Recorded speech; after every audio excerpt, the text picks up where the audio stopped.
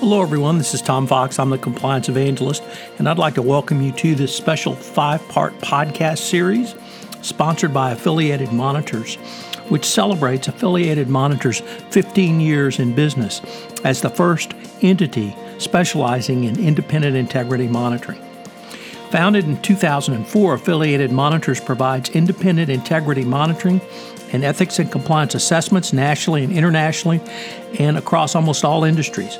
With its knowledge of effective ethics and compliance programs and cultures, Affiliated Monitors is respected for its work as the corporate monitor on matters ranging from multinational corporations to small and mid-sized companies and even individuals.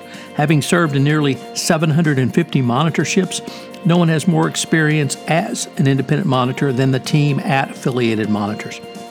For more information on how an independent monitor can help improve your company's ethics and compliance programs, visit this podcast series sponsor Affiliated Monitors at www.affiliatedmonitors.com.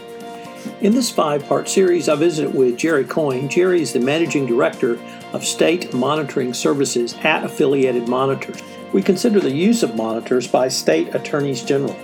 In Part 1, we take a look at the role of state AGs as enforcer. In Part 2, the reaction to the big tobacco settlement and criticism of state attorneys general. Part 3, the multi-state settlements in the post-tobacco era. Part 4, challenges of multi-state litigation today. And Part 5, we take a look at the road ahead. It's a fascinating series. I know you will enjoy it as much as I enjoyed bringing it to you. In this episode 2, we take a look at the reaction to the big tobacco settlement by the state attorney generals and criticism of some of the roles and efforts they had in that initiative. This special 5-part series is a special presentation of the Compliance Podcast Network. Hello, everyone. This is Tom Fox, back for another episode in our 5-part exploration of the use of monitors by state attorney generals. I'm joined again by Jerry Coyne, the Managing Director, State Monitoring Operations at Affiliated Monitors. Jerry, first of all, welcome back. Thank you. Jerry, we ended yesterday's episode with a little highlight or teaser for today's episode, and it was around the settlement, the master settlement in the big tobacco litigation. So today I wanted to explore the reaction to that settlement and perhaps some criticisms of attorneys general in that settlement and see where that might take us.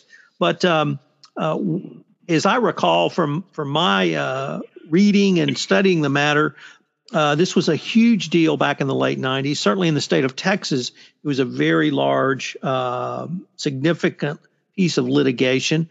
And it seemed to me to bring some significant dollars to literally every state across the country.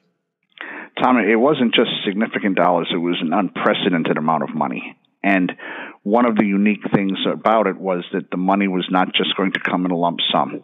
It was an income stream that would go on in perpetuity to the states. And that was something that certainly in terms of resolving litigation of this type had never occurred before. More significantly for the states, and particularly for the governors and the state legislatures around the country, it was money that came to the states with no strings attached. So some states, and I know, for example, West Virginia was one of them, that were very proud of the fact that they had directed large amounts of the money to what they call the cause of the problem, public health. Many states used that money to balance their state budget, to pave the roads, to fund schools, and do all the other things that state budgets typically do. So that was a great appeal to state legislatures and governors and put shockwaves across a lot of industries and businesses. Sitting from your perspective, and maybe now actually 20 years later, what were some of the lessons learned that you saw and you have seen since that time, Jerry? Well, I think there was a number of them. And the first was that, as I said, everybody out there was wondering who was going to be the next industry.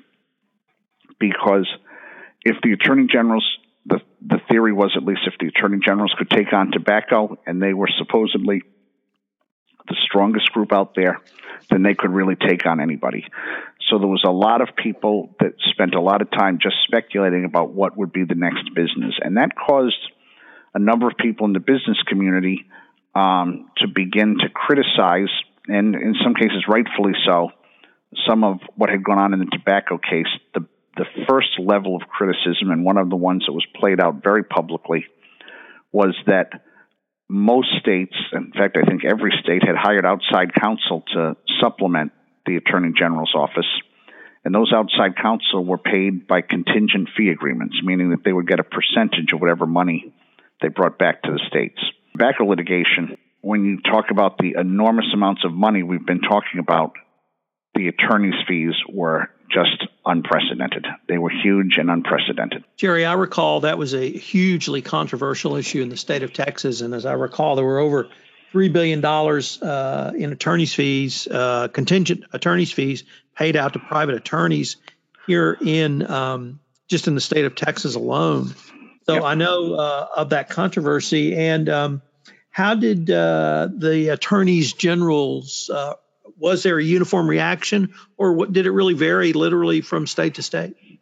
Well, it varied from state to state, Tom, and some states really cracked down on the attorneys general's ability to hire outside counsel. There was a perception, probably more than reality, but the perception was that the attorneys general had, in some cases, hired friends and political supporters. But in every case, the attorney generals hired these outside counsels because they simply lacked the resources to take on this type of national litigation. The biggest reaction to it was probably a tightening of the process by which you could hire in the future. But no state, despite a lot of protests by the business community and others, prevented attorneys general from doing that in the future. Everybody recognized that this was a necessity. It's just that those fees caused enormous backlash. Jerry, you talked about this in our first episode as really a game changer, maybe even ground zero for the attorney generals, changing how they think about these types of issues going forward. But you touched on how the states use the payments as broadly as down to the original cause to paving roads. Would you say that this part of the process, the payments to the states and how the state used the money, had as large a controversy as the contingent fee payments to the private law firms, or was this perhaps not as a big a problem? I think, Tom, it was perhaps not as visibly played out, but it was as big of a problem. I think that among the industry groups and the business groups, the concern was that with unrestricted money coming to the states, then any business or any potential target out there could be viewed as a deep pocket. And so what the industries started to do was to try to take and ensure that monies brought in future settlements were more targeted to the cause of the problem, so that if it was a tobacco, a public health case, the monies would go to public health, and that would hopefully take away some of this incentive to just find the next target who could help balance state budgets. That was at least the perception. But that became a very, very active issue in terms of kind of a behind-the-scenes issue. So, Jerry, in every litigation, there's obviously at least two parties, and we've talked about one of the parties extensively in these two podcasts, but the other party was the tobacco industry. From your perspective, what did you see as the result or the impact, rather, on the tobacco industry? Well, the big impact was they didn't go away. There was I think a lot of people out there who were public health advocates and people who had long been involved in the criticism of the tobacco industry were kind of disappointed when the litigation ended, because they thought this was an opportunity to maybe put big tobacco out of business, and that didn't happen. And what emerged after the settlement agreement was this perpetual flow of money that was going to come to the states was going to come from the tobacco industry. So in many people's eyes, there was a thought that perhaps the states had kind of made a little bit of a deal with the devil here, that the continued existence of the tobacco industry, mind you, with much greater restrictions on it than ever before, and hopefully a different targeted audience, was still going to exist, and that the the states had agreed through the master settlement agreement to protect the market share of the settling defendants because of all these restrictions they had put on them. Part of the agreement was that the states would enforce those rules against all the other tobacco companies to make sure that others didn't come in and take advantage of not being settling defendants. So it really was, it changed that landscape dramatically. Jerry, that really leads into the final area I wanted to explore with you, and you really hit it on the head, which is the enforcement challenge. When you're in litigation, it's certainly adversarial, but then when you move to settlement, it can be perhaps either less adversarial or even collaborative, where you agree to some joint resolution, which would require action by both parties, which you just articulated the actions, some of the actions that the states would have to engage in. And how did that really increase the enforcement challenge going forward?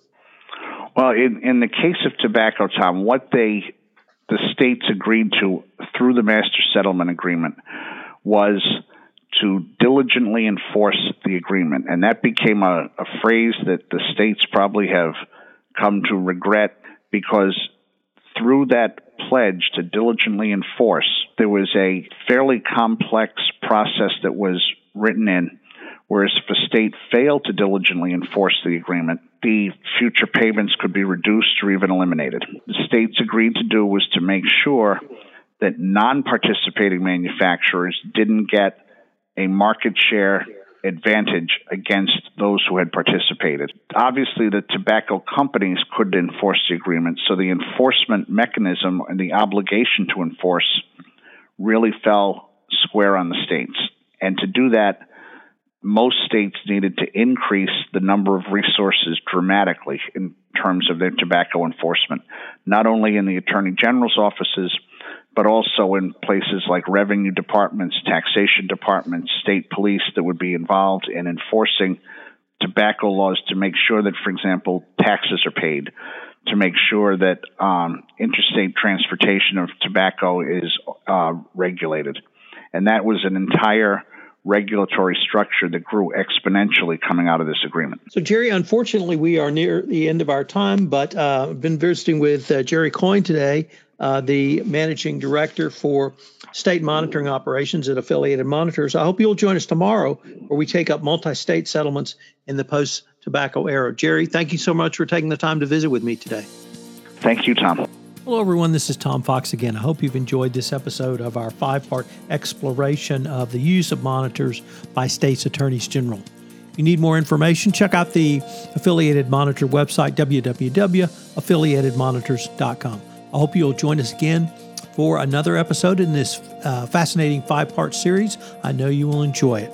This special 5-part podcast series on the use of monitors by states' attorneys generals is a special presentation of the Compliance Podcast Network.